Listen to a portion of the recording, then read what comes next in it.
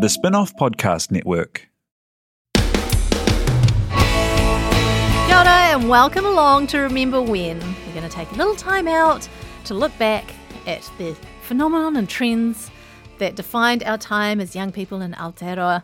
My name's Jane Yee. Joining me, Duncan Grieve, Managing Editor of The Spin-Off, and also Toby Morris, Creative Director of The Spin-Off.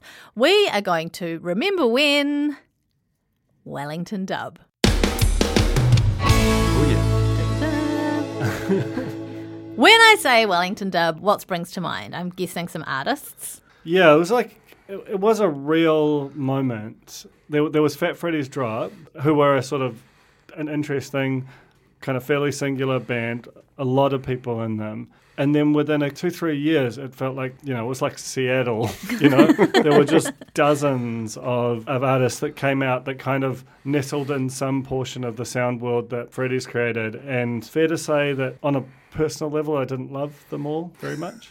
But you couldn't avoid them, right? Like, you were writing for magazines at the time, for music magazines. I was doing a lot of music television, and I swear to God, every second episode was some Wellington band who played that particular type of music. And Toby Morris, you were living in Wellington. I was living in Wellington. It was completely unavoidable at that time. It was never really my scene particularly, but it was. You couldn't be a young person in Wellington and not be part of it. I was there. I was a student around that time, sort of early 2000s, and yeah, every weekend would be another new band coming up. There's a couple of sort of key summers that I feel like there were lots of quite good kind of council outdoor summer festival-y kind of things. There's a series called Whopper Chopper that was really legendary, where they'd have these big parties on the beach every weekend over summer, and they were all sort of Wellington dub bands played at those. Yeah. And everybody just get really stoned and dance on the beach. It was great. It was really interesting because at the time I was working at Channel Z as well, and Wellington dub made its way into this like slightly alternative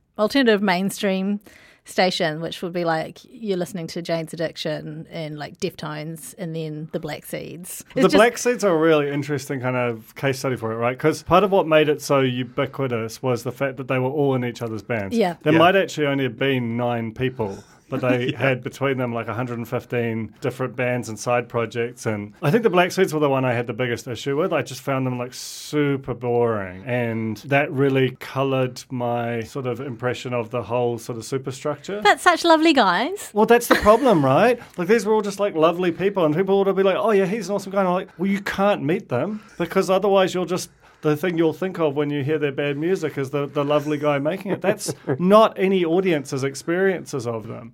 Sorry, I'm just remembering being a music critic and why, had no friends. I couldn't be, I was terrible. I was writing New Zealand album reviews for Rip It Up when the Black Seeds released one of their big albums, and I didn't love it.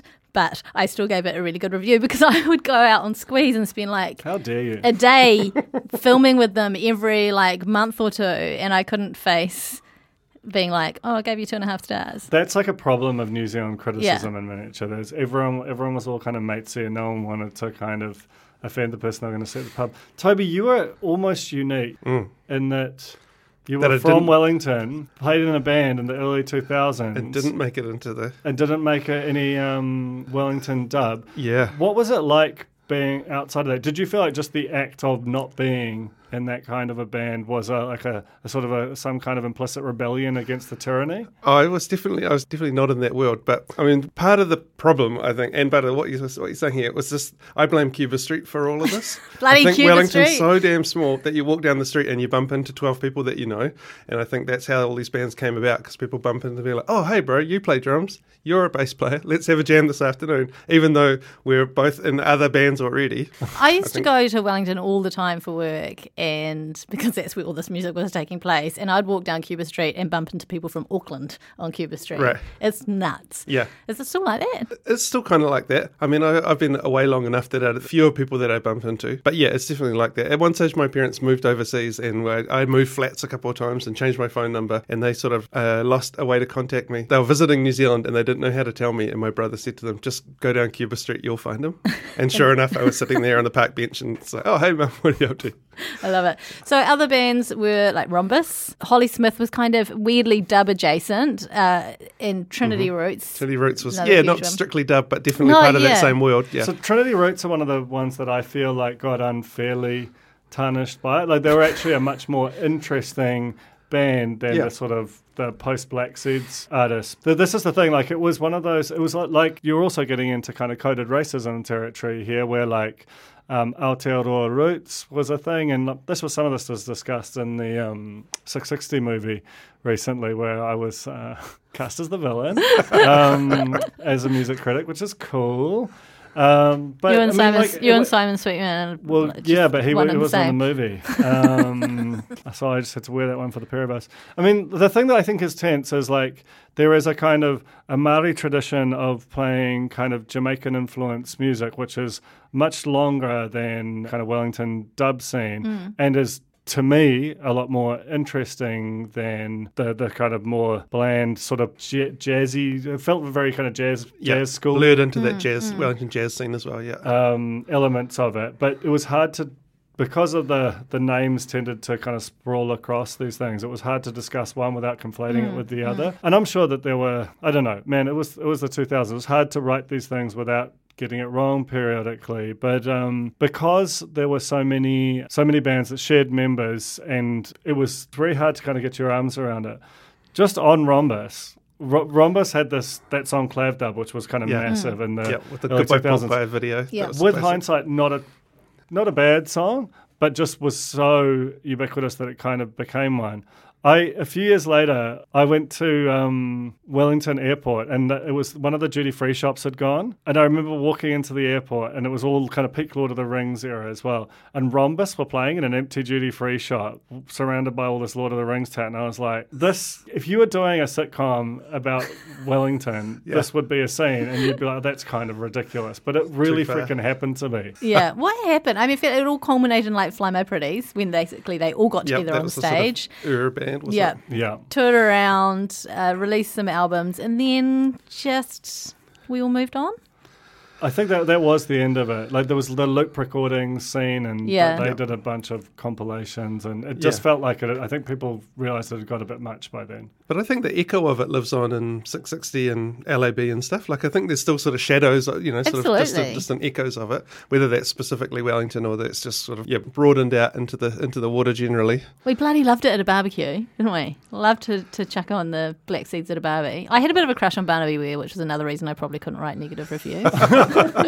Now we're getting down to conflict. And also, the other unusual thing was that, like, knowing the name of the engineer, like Lee Preble, who was considered he was part of the band, even though he wasn't on stage. But whenever we interviewed them, Lee Preble was there, and I think he like mixed everyone else as well. Yeah, he crossed over even into Phoenix Foundation and people like that. Yeah. I think in addition to it being, like, people often call it barbecue reggae, but to me, another part of it, in addition to blaming Cuba Street, I want to blame cafes in general. I feel like Wellington is like a real place that you sit around in a cafe and like shoot the shit and kill 2 hours, and it's perfect cafe music. Like, all those people worked in those cafes, all those musicians, and all of those, if you go to Fidel's now or whatever, they're still cranking those tunes. It's so true. That was a huge part of the like distribution methodology, was that it was just perfect kind of flat white music during a period when cafe culture was exploding across the country. The kind of irony of it all is that because the bands were so big, you could never earn a living because there were like 100 people in the band,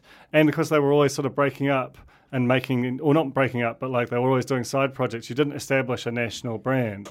And that was in some, and that, so that the irony that, I don't think LAB are from Wellington, right? Like, so, it's, that sort of idea was popularised, commercialised, and has been made tremendously lucrative by a band from Dunedin, made up of people from all over the country, who did it by having a consistent message to a relatively small, by that standards, group of people. They took a lot of the different sounds, almost all of them, including like Shapeshifter, who weren't from Wellington either, and have just printed money out the back of it, which must make some of the pioneers, the Barnaby Wares and Lee Preble, sort of a bit like, oh man, we almost had it. Yeah. I do wonder if the beginning of the end for the Black Seeds was when Brent McKenzie went off to do Flight of the Conchords, and now that's kind of Black Seeds' claim to fame, is that Brett used to be in that band. Yeah, he had his own little spin-off thing Yeah, he too. did. At some sort of He like did. Video Kid or something. Yeah, Maybe it I'm was. getting It that was a mixed up with video something kit. else. Speaking But of videos, God, the videos were terrible. They really were. No, you're far enough away that you can. Did you know what? It's taken this long, some 16 years, to I feel like it's safe for me to say these things as an New Zealand music advocate. 2.5 stars. God, no, I I'm can't. joking. I'm joking. I have friends in some of those bands still. They'll be upset. Hey, look, like I say, amazing small- people. And what a time it would have been for them, you know? I mean, if we were a fancier kind of a place, we might have been able to get them in. Thank you very much, Duncan. Thank you, Toby, Thank for you. falling into the Wellington dub hole with me. Really appreciate it.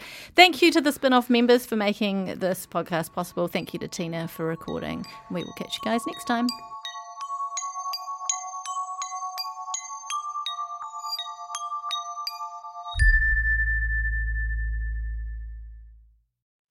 Kia ora e te iwi, Te Aihe Butler here, podcast manager at The Spin-Off.